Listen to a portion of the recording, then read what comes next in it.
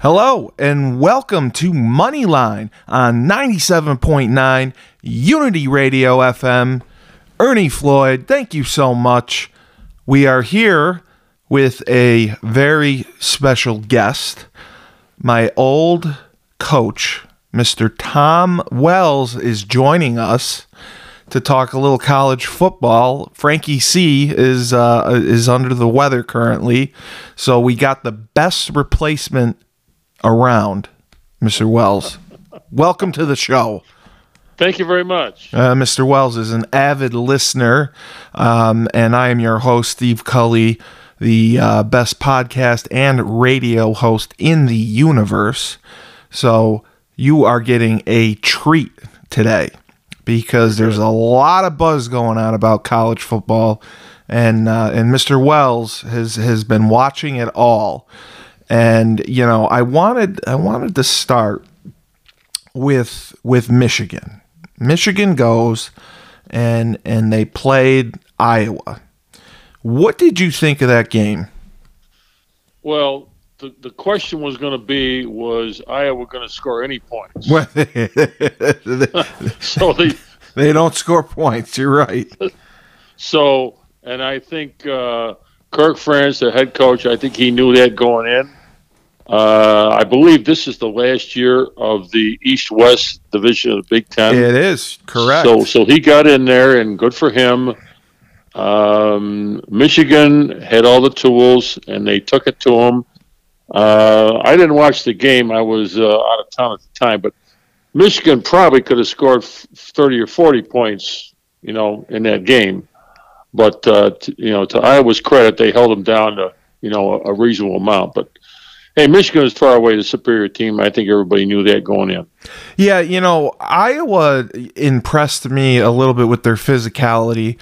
I haven't watched them a lot, but their defense really impressed me. The offensive coordinator for Iowa is that's a hot button right there. Is the head coach's son, and he was mandated to score 25 points a game in order to keep his job. Yeah. I don't know if he was scoring more than like 17 or 14 points a game, but they were winning by defense. And Michigan, I thought they came off to a slow start because it was 10-0 for a while. And, then Michigan just has superior talent. You really see the talent deficiency in the Big Ten with the East and the West. And the West really kind of seems down. Do you think that, because they're erasing it now. Now it's going to be, they're all going to play each other and they're going to rank it by who has the most wins. Do you think a team like Iowa will find its way back to the Big Ten championship, or they're just going to be out of the mix now because of the schedule? Yeah, I think it's out of the mix. I mean, when you take a look at, how about an even bigger surprise in the West, Northwestern? Yes, Northwestern. I mean, they were dead on arrival beginning of the season because of all the turmoil out there, and they're going to a bowl game. That was a huge surprise. Pat Fitzgerald, who really built that program, he is fired weeks before the season starts. They bring in a new coach, a young guy. He was the quote-unquote interim coach, and now he is officially hired as the coach. And yes, a school like Northwestern, I mean, they really turned things around, and nobody expected that without Pat Fitzgerald. Everyone thought Northwestern was going to fold, and they definitely did surprise some people this year. Yeah, well, that is very true. So when you look back at the Iowa situation, okay, look at defense still counts. We all know that. And Iowa, their losses were to Penn State and Minnesota. All right, 10-2. And all correct. Those games, nobody got away from them, really. With maybe the Penn State game, but look, as you know, there's two sides of football. Iowa doesn't have the wide receivers and the quarterback talent and all that. Was it the coach's fault? Maybe not. But when you are the son of the head coach, you're just asking for trouble. You're just asking for trouble. Yes. So good for Kirk Ferentz. And he's a UConn guy. Just so you know, you're kidding. No, Kirk Ferentz is UConn. He's a UConn grad. Yes, he's a UConn grad. Good for him. Good for him. They pursued him a couple times, but they couldn't get him. The question remains: will they keep his son, or are they going to push him out? I mean, they did finish 10-2 or 10-3. I mean, how can you fire your offensive coordinator? Well, look at within the state of Iowa. Okay, so Kirk Ferentz wins the required number of games that he's got to win. Okay, what did he have? 9 or 10 wins? There were 10 wins. 10 wins. All right. How many other schools in this country would be very happy to have 10 wins? Believe me, a lot of them. There's probably about 120 of them that wish they had 10 wins. So good for him. He should be able to call his shot. But take a look next year what's going to happen when he's got to play, USC. Now you're going to bring USC and UCLA into the picture. And it could be a different ball game. So does Kirk Ferentz have another year or two in him? I think he does. I do too. Yeah.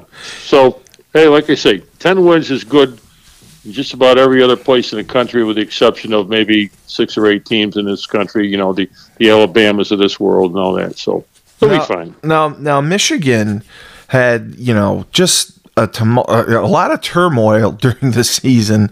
It's the first time that a head coach has been suspended twice in the same season.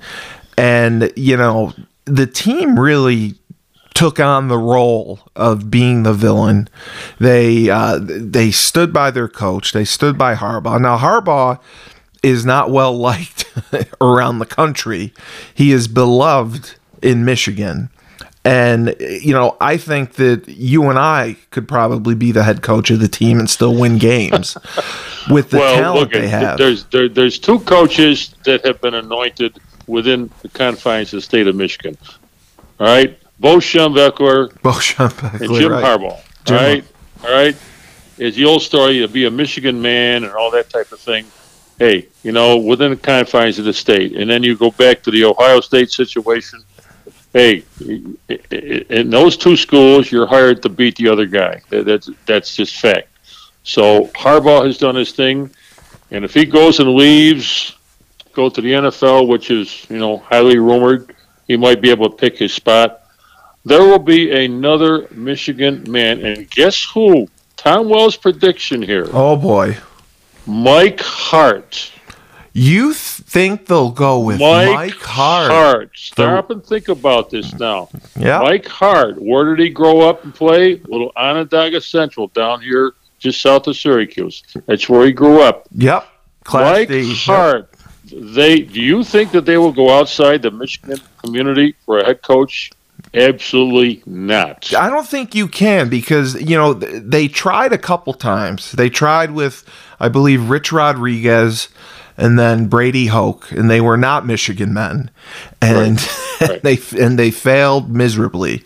Yep. Mike Hart, that is an interesting name. That would bring a lot of energy to the program.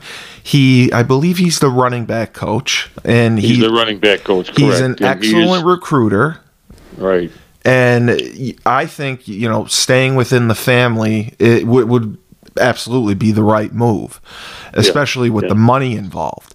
But that's a whole new ball game. The money. Oh, the money's just insane. But my question is, overall, I've watched a lot of the Big Ten.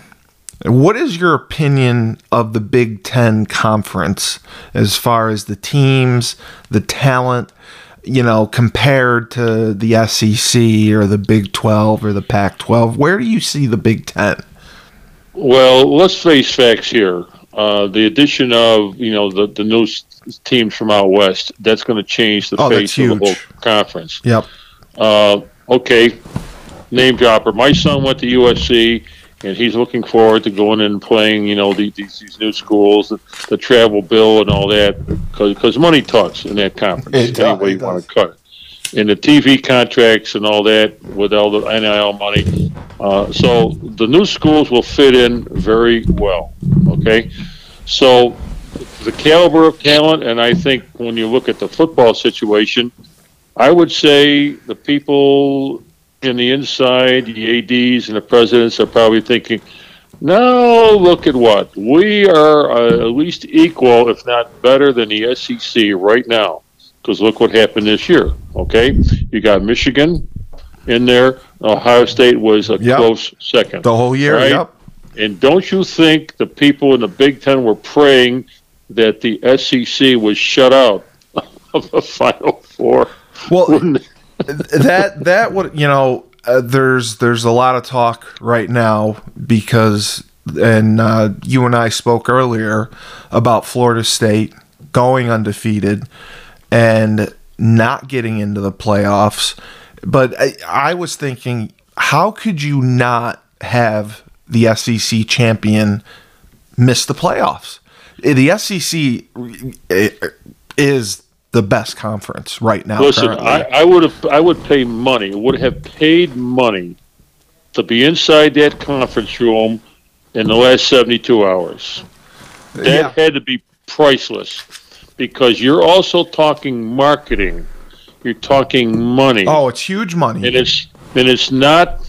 And I heard a comment just after you and I talked this noontime that did they want an embarrassing game with the potential of Michigan playing Florida State and running Florida State off the field? I think they would, absolutely. So that's I think that would have been said. Because now it's a whole new ball game. You got Texas in there, and that'll draw bodies. That'll be that's huge. Yep. Okay, so you throw that all in there, and going into the whole season, Florida State was and the whole ACC was going to be kind of a stepsister to. The big dogs. They were a surprise in the ACC. Nobody really expected them to. Well, nobody knew about the quarterback until the second or third week of the season. Correct. So, so good for them.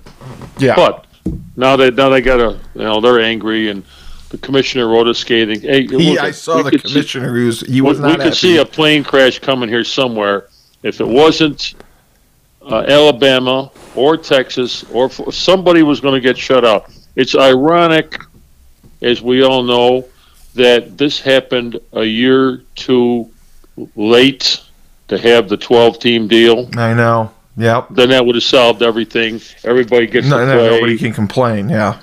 Yeah, but this year it was unfortunate that the way things worked out. Hey, as soon as Georgia loses, then it's a different ball game. So. But Georgia losing. Georgia was number one throughout most of the season. They lose. How can you still leave them out? I mean, it's all about when the teams lose. Alabama loses the first game of the year, and they rebuild, they retool, and they go on a run. And that loss the first week isn't as important. Georgia loses the last game of the year. If the situation had been reversed and Georgia had lost earlier on, I think they probably would have gotten in. And now they're left out. So, listen, this was said, again, one of the talk shows this morning. Alabama, 4th and 31. That play in the end zone, whole new ball game. Right. It created everything different for Alabama. Everything different for the whole league. And, hey, so Alabama now is in. You got to give them all the credit in the world. These are skilled athletes. That quarterback from Alabama did it. The wide receiver did his thing. You think especially the receiver, he will never have to buy dinner in the state of Alabama the rest of his life. Nope. He's a legend. He'll be a legend for life. Right. And they are just so explosive on offense, and then they turn around and I would say they have to be the most complete team that's in the playoffs. Offense, defense, special teams. Would you agree with that? If I haven't seen the line yet coming out of Vegas, but Alabama, I think they might be a favorite. As we speak, I just may look that up and see what the line is. Does anybody want to play Alabama right now? I don't think so. No, you can't. You can't. They're just too hot, and they're just on a roll. And then the other undefeated team, you got Washington, the Pac-12, and people are down a little bit on the Pac-12, and everyone's leaving the Pac-12. They're going to have to retool. They're going to bring some teams in probably from the Mountain West. And, nobody expected Washington to go on the run that they did. Nobody expected Washington to beat Oregon. And I love watching Washington's offense. They are just so dynamic. But I have seen their defense, and the they bottom are just line in that conference this year and maybe a little bit last year is that the good teams is like a track meet. I mean, there's both, everybody was scoring 35, 40, 50 points in a game, and it's the quarterbacks, and that was the secret before the season even started. I mean, you got the defending Heisman Trophy guy down at USC. The quarterback, their defense is brutal. Okay, absolutely horrible. And he got fired, the defensive coordinator. And he should have. And then you're sitting out there, Utah. Nobody knows about Utah right now. You got Washington, you got Oregon, and then Oregon State too was good. That's right. And so you take those rivalry games as those season all developed, and they turned out to be some exciting games. And it was the quarterback play. And my lasting remembrance, so I watched the second half of the Washington-Oregon game, and seeing Bo Nix, the quarterback from Auburn, he might be still sitting on that chair on the sideline. He's still disappointed. They lost. He transferred. I mean, he was just looking. He was looking to play. Yeah, and for him, not only was the loss dug deep, but the Heisman Trophy went down the drain completely with that loss. So you take the quarterbacks, as we all know. No offense to you offensive linemen, but college football and pro football now is all about the quarterback. Can he run? Can he throw? Yeah. Right. So, hey. Anyway, very fascinating last couple 3 weeks, and to give everybody something to talk about for the next 3 weeks before they tow it up again. Now, obviously you are a USC fan. Your son went to USC. What was your take on USC's season? Because it kind of was a disappointment. They started off really hot, and then I don't know. They had some injuries, and down the stretch they just kind of just slowed down. Well, we talked earlier about Iowa's defense. All right? Correct. If you could take the defensive team from Iowa, put them in a USC uniform, USC would be the national champion. Right. Because they can score. That's a pretty bold prediction. But the strange thing that my son and I talk about watching USC football is that they've got great athletes, even on the defensive side. Right. But their scheme, their training, there's something that whatever happened behind the scenes. This isn't just this year. This was last year. Yeah, it's been an issue for them. So some heads got to roll, and if USC doesn't get their act together, they will probably get the NL money. They'll probably get a boatload of guys come in there from all over and, supplement their roster. But you got to have defensive otherwise you got to score 50, 60 points a game. You got to outscore. You can't do everyone. that. Yeah. And their defense was just atrocious. And maybe it was an offensive line that wasn't the same as a year ago. And Williams is running for his life back there. Yeah, like he took a beating. Did your guy Orlovsky ever throw a dinner for you guys because he knew you guys saved his life back there, or what? Thunder Dan, absolutely. He took great care of me because he knew. But I always told Dan. I said, Dan, I'm going to give you 3 seconds. I can get in the way of the guy for 3 seconds. That's about it. Then you're on your own, buddy. And if you can't do the 3 seconds, then he would have been meat back there. Yep, that's all you get. I used to tell him that. Do you think that USC made a mistake in jumping to hire Lincoln Riley from Oklahoma? Do you think that's a tough question? Well, let me put it to you this way.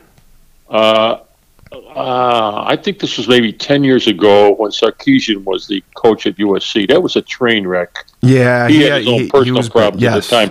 Yep. My son and family and I, we stayed in the same hotel up in Boston when they played Boston College. And the good old boy system there with, Pat Hayden being the AD, the football guy, everything was rosy. So they have not had the coach to put them where, they all wanted to be. They got big money out there. Yeah. So they get Riley. All right, now look at and they paid a lot for him. They paid a lot for him. I don't know the exact number, but he's living in a $5 or $6 million home out there that the school owns. Yep, that was part of his contract. All right, at the house. So look at what Riley did at Oklahoma. All the credit in the world. Okay, he developed quarterbacks and everything, but Lincoln Riley he is not a defensive coach. No, not at all. He didn't hire a good defensive mind. I don't know who the best defensive coaches are in the country, but in my opinion, rather than spend all that money on a handful of guys to come in there, they ought to, $5-6 million to bring a defensive coach in there. And then if that's the case, then I think everything will work. Is Lincoln Riley the answer? Well, as you know, that's a whole coaching staff. What is today's world? 10, 12, 15 coaches are there? It's insane now. They have the coaches, and then they have the quote-unquote analysts. They have the recruiting people. The whole staff now is close to 20 people. Yeah. So you got to have somebody that's the boss back there and running the show, because Lincoln Riley certainly isn't going to go to the defensive room and to start barking out instructions. That's not his thing. No. So USC has got to do that. And I say that because down the road, my son and I are looking forward to USC coming east, to go to Penn State, to go to Rutgers, to go to Maryland. We've already planned this hypothetically out. That's true. To do all this. But hey, look at the Big Ten is going to be crazy for the next couple of years. Everybody kind of feeling their way around, and then you got Michigan and Ohio State sitting out there that have taken care of business recently. So that and then you're going to throw in the Texas and the Oklahomas at the SEC. Their conference is changing, so everything is upside down now. In my opinion, in the next couple of 3 years, the big dogs are still going to play, and they're still going to get the job done. But it's how's Texas? Texas going to change the food chain in the SEC? Oh, right? Big time. So you don't think after this season's over, you don't think the Georgia and the Alabama are sitting there and say, "Oh my God, we got to deal with Texas now"? Okay. Texas has got money all over the place. They got that oil money. Yep, for sure they do. Right. Yep. So the same thing in a different way is going to happen in the Big Ten. I wouldn't want to wish to travel on any of those people. I mean, you're going to take Penn State. It's going to be a long Rutgers.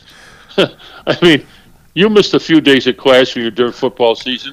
Not too many. No. I went to all my classes, Mr. Wells. I never missed a class. But wait, that's not where I'm going. I'm saying you had to travel now and then. Oh, yes. You have to miss classes on Friday. Absolutely. So if you got a noon start on the West Coast on Saturday, right, and then TV is going to throw in a Thursday night game somewhere along the line. It's going to happen. Yep, you're absolutely. And you priceless guys on a football team, all right, academics aside, and you're at Rutgers, and you now got to go to play on the West Coast. You got to go to USC. You figure out when you're going to leave school. Yeah, okay? I don't want to put together that itinerary. That's gonna be an absolute nightmare. But yeah, and that's going to happen. And just a sidebar issue here. Basketball. Figure that one out. Right. I mean, nobody thinks of basketball. They play 3 times as many games. Yep. That's the way. So you throw in the football situation here with those new schools. There's big money involved. Yes, I get that. But somebody's going to win and somebody's going to lose. And, I mean, our guy at Rutgers there, what's his name? Schiano. Greg Schiano. Yeah. No, he's gotten better in the last couple of years. But now you throw in 4 powerhouse schools. I was my Uncle Tom D'Onofrio, he's a Jersey guy, went to Montclair State. His girlfriend went to Rutgers. They go to all the Rutgers games, and I was just having a debate with him. I said, there's no way that Rutgers is ever going to contend for a Big Ten title. They'll win 6 games, maybe 7, but how are they ever going to compete with USC, UCLA, Penn State, Ohio State, Michigan? They're never going to be in that upper echelon. And he thinks that they're going to throw money around with the NIL and they're going to start getting those players, but I don't see it happening. It's a drop in a bucket what Rutgers can produce compared to that's what I said. I don't think they have the alumni base to do that. But USC coming to the Big Ten, I think USC will roll in the Big Ten. I think USC can beat Ohio State. I think they can beat Penn State. I think they can give Michigan a run.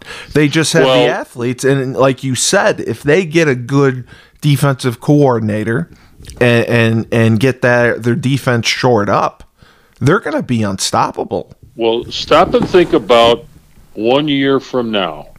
1 year from now, when you got 12 teams who are going to be alive to play for the championship, okay? Just a soft little prediction here. 3 or 4 schools from the Southeastern Conference, 3 or 4 schools from the Big Ten. That's half the field already. Right, with 2 conferences. Okay? With 2 conferences, which is where, look at, down the road, 10 years from now, when they've had all these, the face of college football is still going to be the same big dogs. Anyway, you cut it. Yeah. So you put, let's just say that between the 2 conferences, let's say minimum of 6 schools next fall are playing for the national championship out of the 12. Right. All right. So the UFCs, somebody is not going to play for their conference championship. Exactly, and they're going to get in the playoffs. And the 3rd place team or the 4th place team is going to make it in, which is grounds to keep your job, grounds to get your 10th, 11th win, because there are some soft touches in both conferences. We all know that.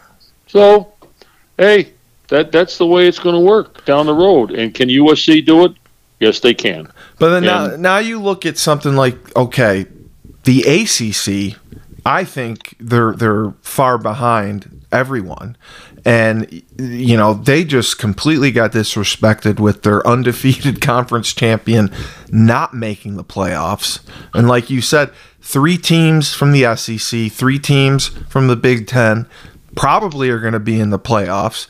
Where does that leave the ACC and the Big 12? I mean, do they not get in?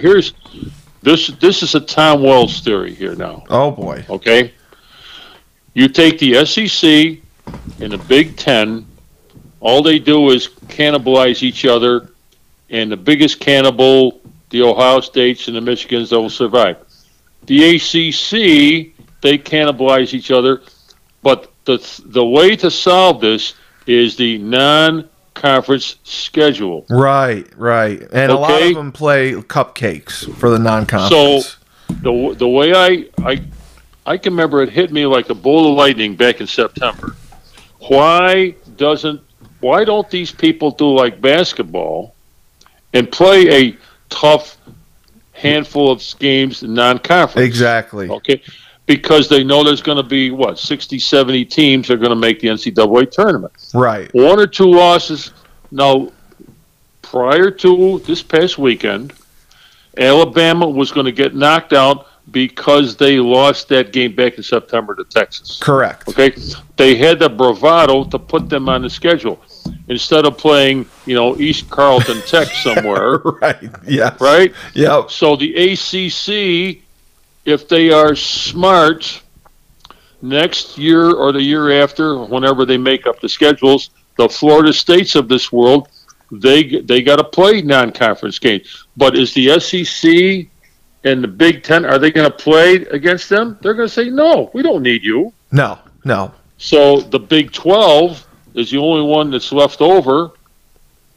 They got to work with each other and forget the money grab, not the money grab, but inviting somebody in, pardon me, the UConns, the Rutgers of this world, so they can beat up on them. Exactly. That's the problem with college football now, is they all play that soft touch 2 or 3 game before they play the conference. Yep. The SEC doesn't have any problem doing that, all right? Because they know they're good enough. The Big Ten, they won't have to. But the other conferences, they're going to have to step up. There's no, yeah. All right? I mean, bringing SMU in, bringing Stanford and California into the ACC. ACC, correct. That is crazy. Yep. Absolute crazy. And is it going to solve their problem? No. It's not going to. Now, Florida State, okay, great run this year and all that kind of stuff. They might just very well win their bowl game, go 14-0. Yeah, not be ranked in the top 5. And not be ranked, all right? So Florida State, I assume they got a fair amount of money. They'll get some more players, and they might very well do the same thing next year. But they'll make the playoffs, which... that's a fair way to do all the things. And again, it's so sad that this year that thing wasn't in play. That's a whole new ball game we could talk about. But hey, that's what's going to head up next year. Everybody can argue and churn over what happened. This last week or two. Hey, go from there. Oh well. We have to do our contractually obligated talk about Syracuse. Okay, Syracuse fires Dino Babers, and they really went and made a quick hire, which I was kind of surprised at. They hired the coach from Georgia. Syracuse is another one. We all grew up going to the Dome. The Dome was an attraction. The Dome was rocking. Syracuse was dominant, and they joined the ACC. They went with BC and Pitt. And they just have done nothing in the ACC. And I was saying the same thing. How is Syracuse? They can never be in the upper echelon of the ACC. Are they going to beat Clemson? Are they going to beat Florida State? What are they going to do? Well, let's go back to this past season. I saw Syracuse play in person 3 times, okay? Their front line, their first team guys were probably good enough to play on a given Saturday, all right? But in football, there's injuries. Yes. And as soon as you get down to second-line guys, then Syracuse couldn't touch the rest of these people. The depth was an issue for sure. All right? Now, you can say that the NIL money, in my opinion, I have no inside information, Syracuse doesn't have the deep pockets. They don't. They just don't. They don't. They got a couple guys that are willing to spend some money, but you need a whole team of, I don't know what the magic number is, 15, 20 guys, okay? Like you said, the attraction of playing football in the Dome, to go back to, Dwight Freeney and McNabb and those guys, those days are over with, okay? And NIL money. I mean, the quarterback Schrader, what was he do? He was hawking ads for Nye Ford. He's not a good actor. Now, how much money did he put in his pocket? Okay, all right, good for Garrett Schrader. But Garrett Schrader in previous years probably would have been a fullback. Right? He's a big guy. He's a good athlete, absolutely. Yeah. And but he was a surprise. When he hurt his shoulder or elbow or whatever he got there, bringing in these other guys, it was awful. There was a skeleton crew. So will Syracuse ever listen? As you said, we grew up there. I got my master's from Syracuse. My daughter went to school there. I mean, we went to all the games when Stacey was there. But the bottom line here is that they didn't bring. Well, Dan Mullen's name was floated around. Yes, you know what I think is going to happen with Dan Mullen? You take a look at Syracuse. It's not an attractive job, and the pay. They said the pay.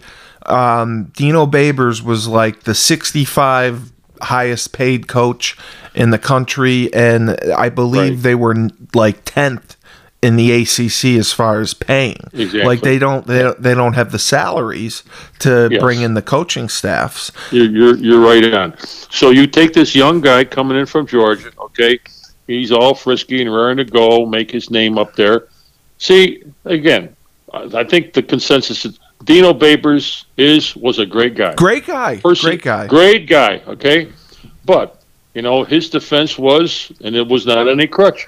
Take his handful of his best guys from a year ago, they all left.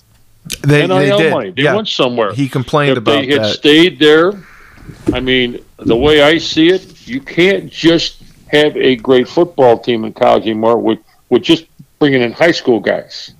You gotta have the stars. You gotta have the court. Who do we know who the quarterback at Syracuse is going to be next fall? The quarterback who played when Schrader got hurt, his name was Carlos Del Rio Wilson. Okay. I hate to say this. I have never seen a worse Division I quarterback in my life. He missed all his throws. He passed for like 30 yards a game.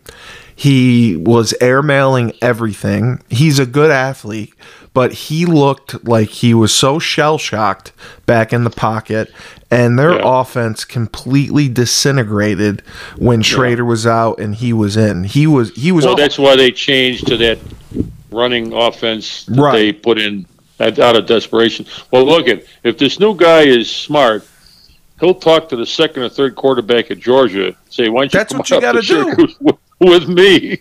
That's what you got to do. I mean, I think the transfer portal is a little crazy and getting out of control. But I said the same thing. If you're at Syracuse, I would go and look at Alabama's third-string quarterback, and I would send them a message on Twitter and say, "Hey, you want to come play for us?" I mean, because there's no rules against it, and all these guys are just jumping in and transferring, and you're seeing kids transferring 2 and 3 times. I just think they really have to try to regulate it a little bit more. I know they moved the deadline on when you have to apply for the transfer portal. All right, but Mr. Cully, listen, Pandora's box is now open. It is. They can't. Hey, like the toothpaste tube. You can't put it back in. It's done. And the NCAA doesn't have the courage. No, they won't step in. They won't step in and do it. So it's open season now, period. And, hey, so, we spent a considerable amount of time talking about the Michigans and the USCs, the Alabamas. They're still going to dominate because they got deep pockets, and they're going to continue to. The more games they play on national television, the longer they play into December, there's more money. And the Syracuses and the Boston colleges, they're going to get the chicken scraps left over from whatever and, try to find their way. And let's face facts here. Syracuse would not be going to a bowl game if they didn't have 3 wins from the non-conference schedule. I mean, correct. Come on. Correct. So they snuck in and they got it done. Good for them. So, you and I, in the next few years, will be happy to go to the Dome and watch Syracuse, try to pull off their 6 or 7 wins a year, call it a success and all that. But the dream of, competing like they did back, in the mid-'90s. Well, we're not going to see that. We're not going to see that again. And you know what, that's sad, because, the old Big East Conference, you had Syracuse, you had Tech, you had West Virginia, BC, Miami, and they all, went for, apparently they thought, greener pastures going to the ACC. Well, listen, Big 12, I can remember going to the Dome and watching those Miami guys come in there, watching Michael Vick come in there. Right, yep. And I was told back in the day that they came within a whisker of getting Michael Vick to come to Syracuse. Okay? This is when my daughter is still there, and I was going up and watching all that. And one fan said, Michael Vick should be wearing an Orangeman uniform. Okay? So that didn't happen. Okay? So to get to where Syracuse is now in the present day, they are who they are. Wild Heck had to make a move to, placate the fandom and everything else. Are they ever going to get 45, 50,000 people in that dome? That's what we used to get. No, they're lucky to get 10, 20,000 people in there. And, the other thing that really hurt them, and I was surprised, they had such a good running back last year, that Sean Tucker. And he leaves for the NFL. And, he didn't even get drafted.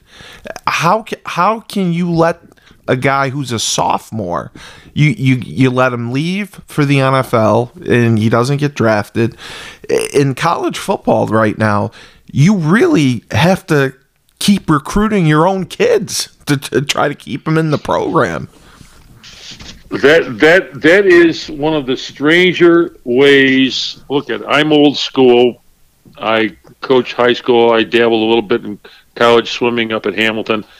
But to sit there, and what I'm hearing now from every coach is that you got to be very positive, and you cannot stop these guys from picking up the phone or getting a text message from somebody in season, out of season, doesn't matter when it is. You've got to constantly placate them. Right. And I think I saw this past year guys playing that maybe weren't going to see the field in previous years. So that guy who was the number 2 or the number 3 tailback or whatever the position may be, they're getting to play more. You stop and look at the fire alarm that goes on after every play now. Guys are coming on and off the field, offense and defense. Yep. There is no more 11 on 11. They keep on playing, there's substitution. A lot of specialties, correct. All right. So is that coming into play where the head coach or the offensive or defensive coordinator say, listen, we're giving you playing time. Are they doing that because they're afraid they're going to lose everybody? I think that has to play into it. It definitely does. And all right. What bothers me is, you go to college, you get a Division I scholarship, you're playing against the best of the best. You can't expect that you're going to play right away as a freshman, even as a sophomore. And these kids, they don't want to put the work in, or they don't want to be patient enough to wait their turn. They want to play right away, and that just doesn't happen in football. And the tragedy of the NIL deal and the transfers. Yeah. We don't hear of the guy that goes into the transfer portal and ends up without a scholarship. Right. That ends up with nothing. Right. They end up with nothing. Yeah, that happens, yes. And if you are fortunate enough that your family's got a little bit of money and can pay your way or some other way, and I shouldn't pick on Colgate, but Colgate's nearby. You want to play, right? You drop down a level and find the level of play you can play at. But just because somebody whispers in your ear, that doesn't mean. Let's look at the situation down at Texas with Archie Manning's. Yep. Is it Archie? Yep. The son. Yep. Now, what did he play? 6 plays, 5 plays a few weeks ago. They got him. They got him in a little bit. Correct. You think somebody's not whispering in his ear to come play somewhere? For sure, because he was the top quarterback. He was actually the top recruit in the entire country. Yeah. And you're absolutely right. They're probably getting him in there because somebody is calling him, somebody is texting him, somebody is whispering in his ear, hey, you want to play? We got a spot for you. Yeah. So, you take a look at the Washington and the Oregon quarterbacks. They all transferred all from transfers. somewhere. Yep. All right. And they're getting some money, and good for them. But more important, they're getting playing time, because at the end of the line, what do they want to do? They all want to play in the NFL. They all want to go to the NFL. That's right? exactly it. Those two guys might be a perfect fit. Okay? Just like the quarterback at Alabama is a perfect fit. Everybody today, you just don't drop back, be the quarterback like, some of the, the other Manning guy, I mean, you just don't do that today. You got to be able to run and throw and all that. So they pick their spot. It all comes up roses and everything's worked. So let's get back to the Syracuse situation. Needless to say, I wish them all the luck in the world, and I'll be the first one to, join the group if they win. I'll go up there and support them even if they lose. But to be back to the days of playing Virginia Tech and Miami and those people, it's not going to happen. But I don't understand, how can Syracuse University not get a quarterback? I mean, for years, Schrader was serviceable. He had some great moments, but Syracuse University should be able to get a top quarterback recruit. And I don't know how they are missing, or they're not, like Schrader is from Mississippi. Like, why are they going there? Like, they can't find anyone here. They can't find anyone in Florida. I don't understand how their quarterback board list for recruits. Let's look at the Schrader situation. I think if Schrader hadn't been hurt, I think maybe we'd be talking a different story here. Now, they got rolled by what? Who'd they get rolled by a couple times this year? Clemson beat them. Florida State knocked them around. They so if they could have had maybe two more wins, and from what all reports, Babers was given his marching orders before the season started. He was, correct. All right? So maybe a couple of those wins. The Georgia Tech one, I'll go back to that one. They should have. They should have could have won that game. All right. And they have a good defense. Their defense is tough. Yes. Give them all the credit in the world. But even there, all right, the defense saved them. That funky offense that they put in. Okay, good for them. They tried. Yep. Yeah, they tried. But like you say, what do we got? 133 Division I schools playing football. You got it. You would think that there's 150 quarterbacks out there, and Syracuse could have gotten one. They got to get one. That's what I don't understand, is how they cannot get a quarterback. And I understand, people don't want to come up here. It's too cold. It's too snowy. But Syracuse has a tradition. Syracuse was a force. And it breaks my heart to see where they have been, and it breaks my heart. You see it on TV, and the dome, it's empty. And I remember, if I'm the new Syracuse coach, I will park myself at the Manning Passing Academy. Yeah, that's where they all are. And go down there and find somebody. Have your checkbook ready to go, and. Get the guy in your car and say, hey, we're going to Syracuse. All right, come with me. All right. It's time. Now, that's being sarcastic, but he has to get a quarterback. What's he going to do? Run single wing for the next 3 years? Yeah, there's nothing they can do. They have to. You can't do that. And the people on the roster right now, currently, I don't think they can win with them. I think they either have to get a transfer. Well, listen, I had a seat in the game that Gadsden, the wide receiver they had. Right. Oh, yes. He was I'm in the third row right behind the Syracuse bench, and I watched that happen right in front of me. And next thing I know, he comes out later in the game with a boot on his foot. Right. And I says, this isn't good. So they kind of retooled. They found a couple more wide receivers. But Gadsden's going to play in the pros before he's all done. Oh, yeah. He's a stud. But you got to have a quarterback like we've talked about. You got to give him the ball.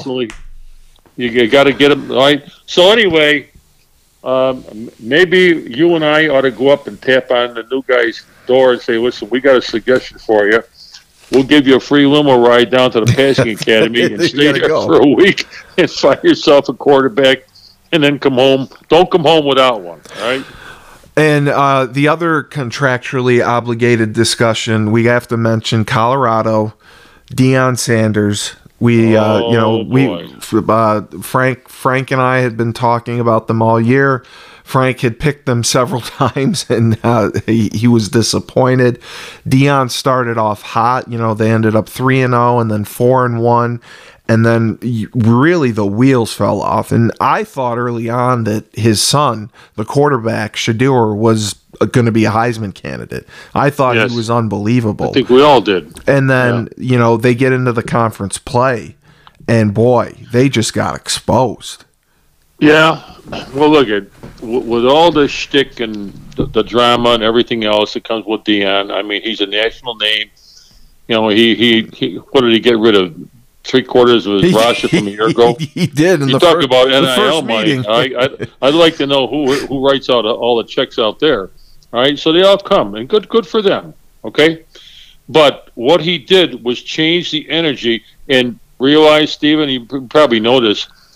Sports Illustrated's named him the Sportsman of the Year. Right. Correct. Well, okay. He did such a great job at Jackson State. Jackson State was on ESPN more than they have ever been. They had more televised games. Yes, he donated $1 million of his own money to build a facility there because they had terrible facilities. I didn't think the Colorado job was the best choice for him. I thought that he could have gone somewhere else. Colorado is a very, very tough place to win. They've struggled for years. He comes in there. First meeting, like you said, he basically tells 3/4 of the team, bye, you pack your bags, you're done. And then he says, oh, by the way, this is your new quarterback, Shedeur, and he stands up. And, he's got the Rock coming to the games. He had the place rolling, especially at night. Do you think that he's going to have long-term success there, or do you think he'll have a couple good years and he may go somewhere else? Deion, first off, he was a great player. Absolutely. Great Hall player. of Famer. Yep. Hall of Famer. Deservedly so. Okay. I was never a Deion Sanders fan, but I appreciated him, from the get-go. Okay. So now he's taken his act, or whatever you want to call it, with the Jackson sunglasses, State and everything else. But football is like everything else we just talked about today. It's about winning games. All right. So I'm sure he's beating the drums as we speak for more transfer portals and everything. And I don't even think he goes into kids' homes. No, he doesn't. That's the one thing he's not interested in sitting down with mom and dad and tell them I'm going to take care of you. He does not do that. That's not his thing. No. Okay? So he's going into a different conference, good, bad, or whatever it may be, all right? The networks are still going to follow him until he falls off a cliff somewhere. They're going to follow him. Because the ratings. It's going to happen. Yep, absolutely. So to your point, in a year or two, somebody will come and tap on his door and say, listen, coach for us, whether it's in the SEC, which this is where I think he'll end up, all right? Somebody in that conference will have a disappointing year next year, and Deion is probably framed with his agent a good buyout clause at Colorado and say, sayonara, I'm goodbye, and I'll take my act somewhere. You name the school down south. Is it the ACC? I think not. And, one of the things we stop and think about before the success that Florida State had this year was Florida State might want their favorite son to come back. He's an alum. Well, correct. That's off the table now. That's not going to happen. Norville's done a good job there, correct. So now Deion might find another place. There'll be somebody, I suppose a long shot it could happen this year, but I think that's premature. I think Deion's got to coach another year or two out of Colorado and then see what happens from there. Is he going to be happy in the Big 12? Who knows? But college football will find him. They'll follow him. The networks are all over it. And I think just about every game here was somehow on national TV. So, mission accomplished. And what do you think? Because there have been quite a bit of college football firings. You've seen firings mid-season. You've seen some firings at the end of the season. The one that really stuck out to me, Texas A&M fires Jimbo Fisher a year after they gave him this massive extension. He is getting paid $80 million not to coach. How do these schools justify doing that? $80 million, you're firing the guy. And then they brought in the guy from Duke. Right, correct. On top of the whole thing. If I heard the story correctly, the day that they fired Jimbo, at halftime, they had a donor present his $160-some million check to the university at halftime. Oh, yeah. They recognized him on the field. He wanted him gone, yep. And before the ink was dry on the check, even though he won the game that day, 41-7, I think was the score. Yeah. By the time Jimbo went to sleep that night, they already had cashed the check and said goodbye, and here's your $76 million. Now get out of here, and we're going to start looking for a new guy. And he got fired. That's how much money is floating around Texas A&M. Oh, it blows my mind. And the same situation, Michigan State, Mel Tucker. I know he had his incident there with that's plain stupidity what he did there. He was the highest. He was the highest paid African American coach in the country, and he. How can you be so reckless, and especially with social media, with your cell phone, and with everything being monitored, being that reckless, risking your job for a girl? I mean, and you're married. I mean, listen. I can't get over that. Listen, I'm just connecting the dots here. Remember we talked about Deion Sanders? Yes. How about a year from now, he's the head coach at Arkansas? Wow. Stop and think about this. Pittman's got a lease on life. Who knows whether he deserved it or not? The Arkansas job's going to open up. And that's a tough place to win, coming year is going to be our boy Bobby Petrino. Oh, he's... You know what? He always gets hired. That's amazing. And he was told never to come back on that campus again, and the president of the school waved his magic wand. They're going to bring him back. All right, so they watch him like a hawk. All right? So they do watch him like a hawk. Please, right. Mark, put this down in your Funkin' Wagnalls encyclopedia. Deion Sanders, a year from now will be, or 2 years from now, will be the head coach at Arkansas. Now, I did want to ask you about one other guy, because especially with your USC fandom, the guy I think that would be an attractive hire is Ed Orgeron. Ed Orgeron is an incredible recruiter. Wow. And, he wins the national championship at LSU, and then two years later, he gets fired. Do you think that he'll get another shot somewhere? See, because I wanted him to go to Syracuse. I haven't heard from him recently. Nobody has. Remember when it was time for him to go, he basically said, all right, I got my money. Which door do you want me to go? Oh, yeah, he didn't care. I'll gladly leave. He didn't fight it. He's Ed like, Orgeron I'm out. is a character. He's a character. But he's a recruiter. He can recruit. Yeah, so I can just picture this back in the day, those many years ago. Ed Orgeron comes to Steve Kelly's house to recruit you. I think you couldn't wait to say, sir, stop. I'll play for you. Yeah. Where do I sign up? I met Ed Orgeron when I went to the Syracuse football camp my junior year. He was the defensive line coach, and he had so much energy. He was hilarious, and he was great with the kids. He was great with the parents. He's not really like an X's and O's guy. He's not a great schematic guy. He wasn't a good defensive coordinator. He struggled when he was the head coach at I believe it was Mississippi State. He got fired. Right. Turns it around at USC. Was really upset they didn't retain him. Goes to LSU. Same thing happens. Les Miles gets fired. He steps up, wins the national championship. 2 years later, they run him out.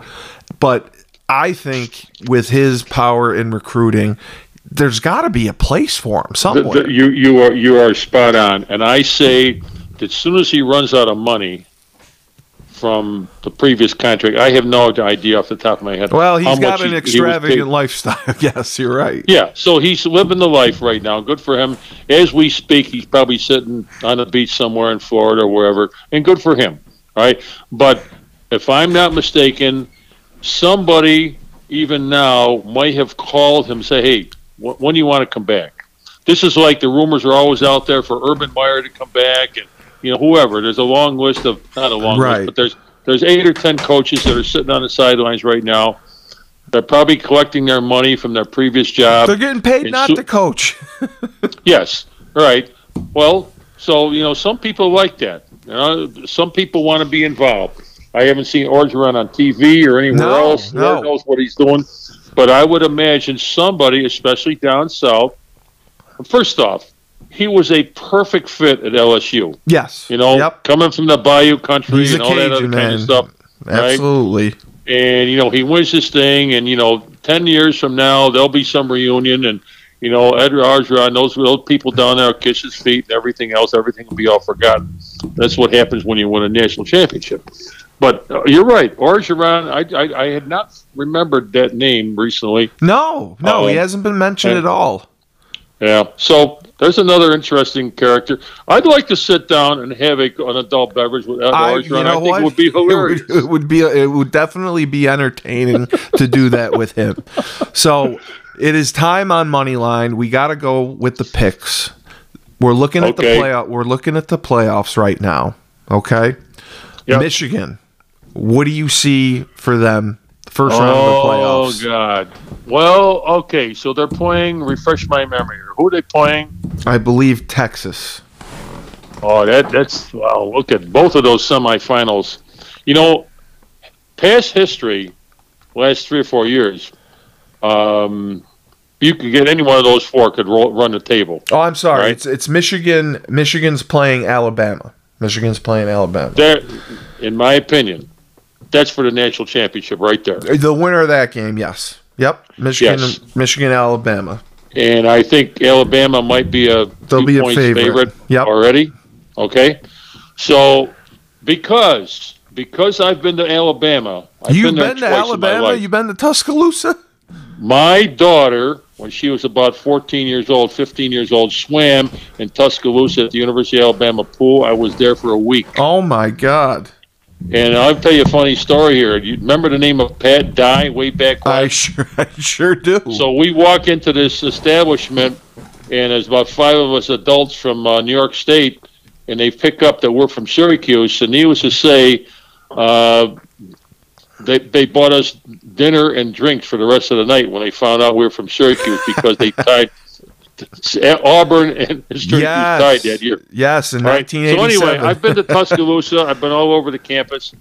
Wonderful place. Unfortunately, it was not during football season.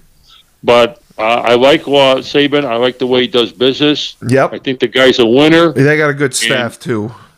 But so I'm going to go out on a short limb, and I'm going to pick Alabama to win that game. I'm with you there, too. I think Alabama, it looks like it's going to be -3, and I'm taking Alabama as well. I just think they're too hot right now. I think Michigan, they're slightly overrated. I don't like the Big Ten, and when you see... Well, their one signature win was against Ohio State. Ohio State, yeah, and they beat Penn State, too. But, I mean... Whenever you see the SEC play the Big Ten, the SEC rolls them. I mean, especially last year, it happened too. The Big Ten makes the playoffs, and then they flop. Well, that item, SEC football, that's talked about behind the scenes. Right. I mean, I think you could take 3 of the SEC teams, and they could compete in the NFL right now. Yes, right, exactly. Yep. So Alabama beats Michigan. You got now Washington and Texas. Undefeated Washington, Pac-12 champion. Texas, Big 12 champion, only lost to Oklahoma. They beat Alabama. That's a tough one. Now, Washington's defense is suspect, but, man, like you said, it's a track meet. They can score. What do you see for them? Oh, you're right. That's a 50-40 game. 50 that's going to be a shootout. That's to be a shootout. Oh, boy. I think I'm going to go with Texas. You're going to go with Texas? I think I'm going to go with Texas only because they're hotter than a pistol right now. I mean, look at we could be, the day after the game would say, why did we do that? I just think, Texas has got everything rolling for them. I mean, they've now taken over the state of Texas. I mean, going back 3-4 years ago, that's why they hired and fired a few coaches, and now Sarkisian is there. I just think and he's done a good job. I give him credit. I mean, he really turned it around. You got to give Washington all the credit in the world. Oh, absolutely. Or what's his name there, the quarterback at Washington. He's the real deal, all right? He makes everything. He makes everything go for them. He can light it up. I will make sure to set my clock to watch that game. I probably will watch the other one too, but that'll be just, hey, you look at, I think what was maybe said in the last 48 hours here, and let's throw in Georgia at the same time. Florida State was not going to win the national championship. I don't think so either. I think they would have got smoked. You could take Georgia, Michigan, Washington, Texas, and Alabama, and any one of those 5 schools could run the table and win a national championship. I agree. So that's the fun part about this season. You could look at them and say, every one of them, and they all got NFL talent on the field. So I am gonna disagree with you. I'm gonna take Washington. I think Washington is gonna run Texas out of the stadium. They are going to give up a lot of points, but I just think their offense is more explosive than Texas. So you and I sound like the boys on College Game Day on Saturday morning. Well, right? that's why we're the best. That's why we're the best, and you're the best guest to have on. So we got the national championship. You got Alabama, Texas national championship, prime time. Nick Saban. What do you got if against that happens, Sarkisian? I just figured this out. That is a rematch of the September game. It is. Absolutely. How about that? And therefore, hard to beat a team twice a year. Is. I'm going to go with Alabama again. Alabama again. Alabama wins the national championship. I am going to go out on a limb.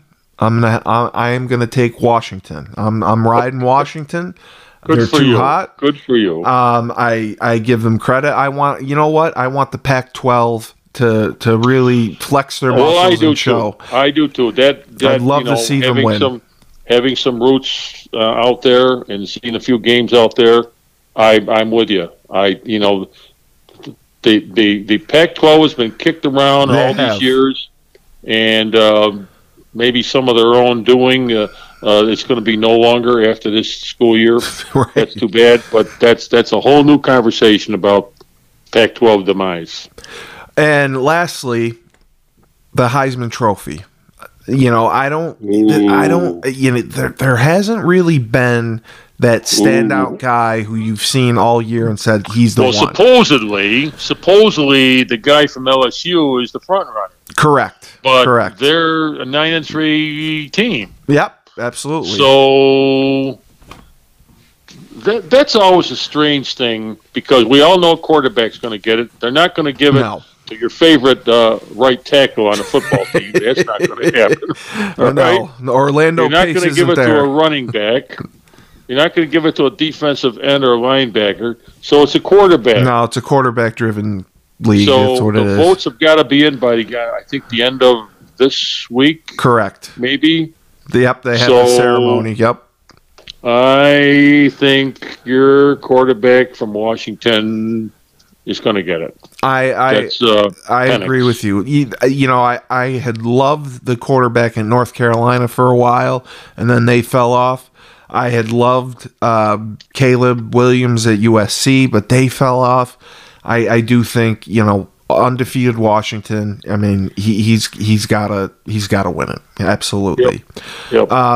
And before we go, I did forget to mention Notre Dame. Okay, Notre Dame. Marcus Freeman, his second year, they go 9-3. They're not going to the playoffs. They may or may not get a New Year's Day bowl. What's your take on Notre Dame? Wow, I'm going to put the perennial Notre Dame USC rivalry aside. I have grown to appreciate all that. I mean, my son and a good friend of his, they have a friendly bet every year. Listen, Notre Dame, they're in a different category always. They've been able to stand it alone all by themselves, not joining a conference, even though they get badgered to join one. They refuse. You got to give Marcus Freeman all the credit in the world. Okay, he took over for Kelly. The bar's high out there, and he won 9 ball games this year. Good for him. I don't know what kind of deep pockets they got to get transfers. This is what I believe happened. You think Freeman was a good hire? You think that Yes. was the right guy to replace Kelly? See, for sure. I thought I thought they did it. It kind of was based on emotion because the kids all went in and they did the Rudy thing where they put their jerseys on and they said, "We want Marcus Freeman to be our head coach." And I think they made the hire in haste. I think they could have got somebody better with a little more experience. He does a great job as the defensive coordinator. I don't know that he's the best fit as the head coach. And, he's ended up being the first Notre Dame coach to start off his career 0-3 when he survived that. Good for him. He did. Look, here's my take on Notre Dame since we're talking about this. I think, and this is just one man's opinion, just on one brief story I heard about Kelly that he left. He was not well liked.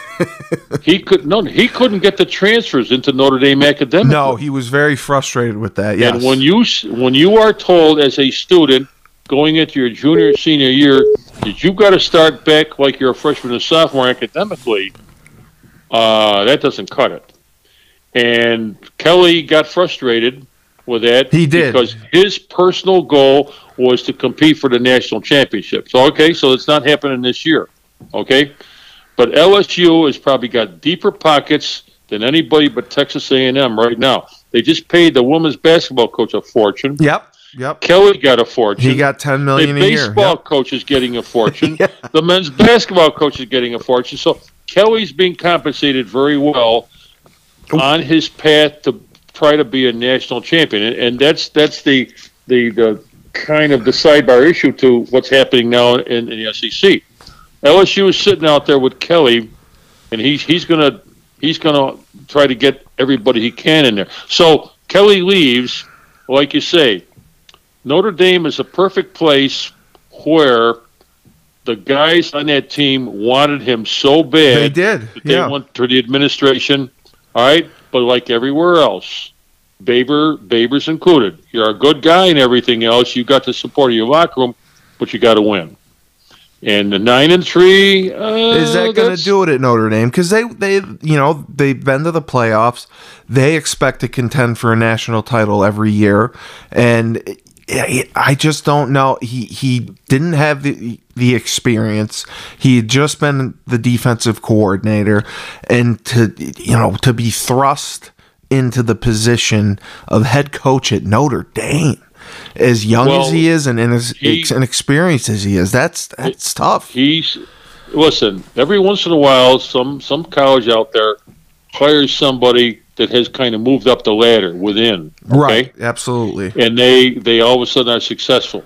Nothing sickens me more in any level of major sports, whatever, to a retread. And I'll use, only because he pops up all the time, is Urban Meyer. Right. Okay. I agree with His you. His name keeps coming up somewhere. It does. Okay. We talked about Ed Orgeron, but that's a different breed of cat. Okay. So the new blood. Guys, I hear you. Who's sitting out here? Dan Mullen. Now, Mullen was supposedly got the inside track at Syracuse. All right. If I'm Dan Mullen, I'm not going to come to Syracuse. No, I wouldn't take that because he's not going to win. No. He wants to win. Yes. Okay? So Freeman has done his job. He's got some support from within.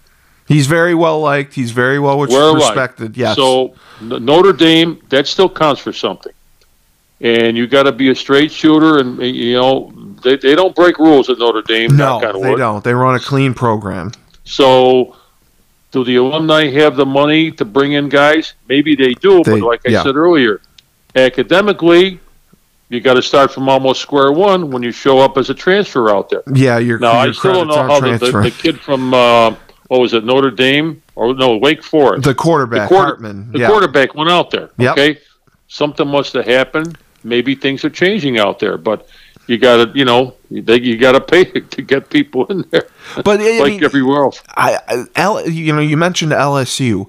How can LSU? I mean, I would never have thought LSU would have that kind of money to pay those coaches the salaries that they are. Where does the money come at LSU? Like, do they have the alumni base that's that strong? Question. My son is in the banking business in Atlanta. And one of the big donors is the president and CEO of Yella Wood. Okay. He is a LSU born and bred. And whenever they need something, they call this guy, and he leads the charge, and he leads by example in writing the check. All right? Wow. There are people down like I said, Kim Mulkey, the women's basketball coach, I'm guessing. But she's making a huge amount per year for 10 years. She's the second highest paid. She wins the national championship last year. So Kelly got some of his money. He got $10 million. People down there. This isn't Texas, but there's oil money in Louisiana. There is. Okay. I did not know that. That answered the question. Okay. So, you heard it here first. Moneyline on 97.9 Unity Radio FM. Steve Cully, your host. Mr. Tom Wells joining us for the picks and discussion of this week's college football conference championship games. You have the predictions, the playoffs coming up. We have Mr. Wells going with Alabama and Texas national championship. Alabama coming up on top. I have Alabama and Washington. I'm going with Washington on top. So we will see what happens. It's definitely going to be exciting. And then we have all the other bowls coming up. Bowl season is always fun. We love that. So I am looking forward to it. Mr. Wells, this was your first radio experience, 97.9 Unity Radio in Worcester. How did you think you did? How did you feel? Well, I think you're a natural. I rambled on about a lot of things, some of which are my own opinions, which I hope everybody's willing to play with. We're gonna fire Frank Cristiano. Frank's gonna be fired. You're gonna be his permanent replacement. If this makes Frank a better guy on your network, so be it. Frank can't get sick anymore. The bar is now higher. He can't get sick anymore. You're like Wally Pipp and Lou Gehrig. I'll call him tomorrow. Say, Frank, you're out. I'm in. All right. So you have the picks. Thank you for being with us, and we are signing off. So this is Steve Cully, and remember, when life gives you lemons, don't make lemonade. Take 2 oranges and throw them back at life.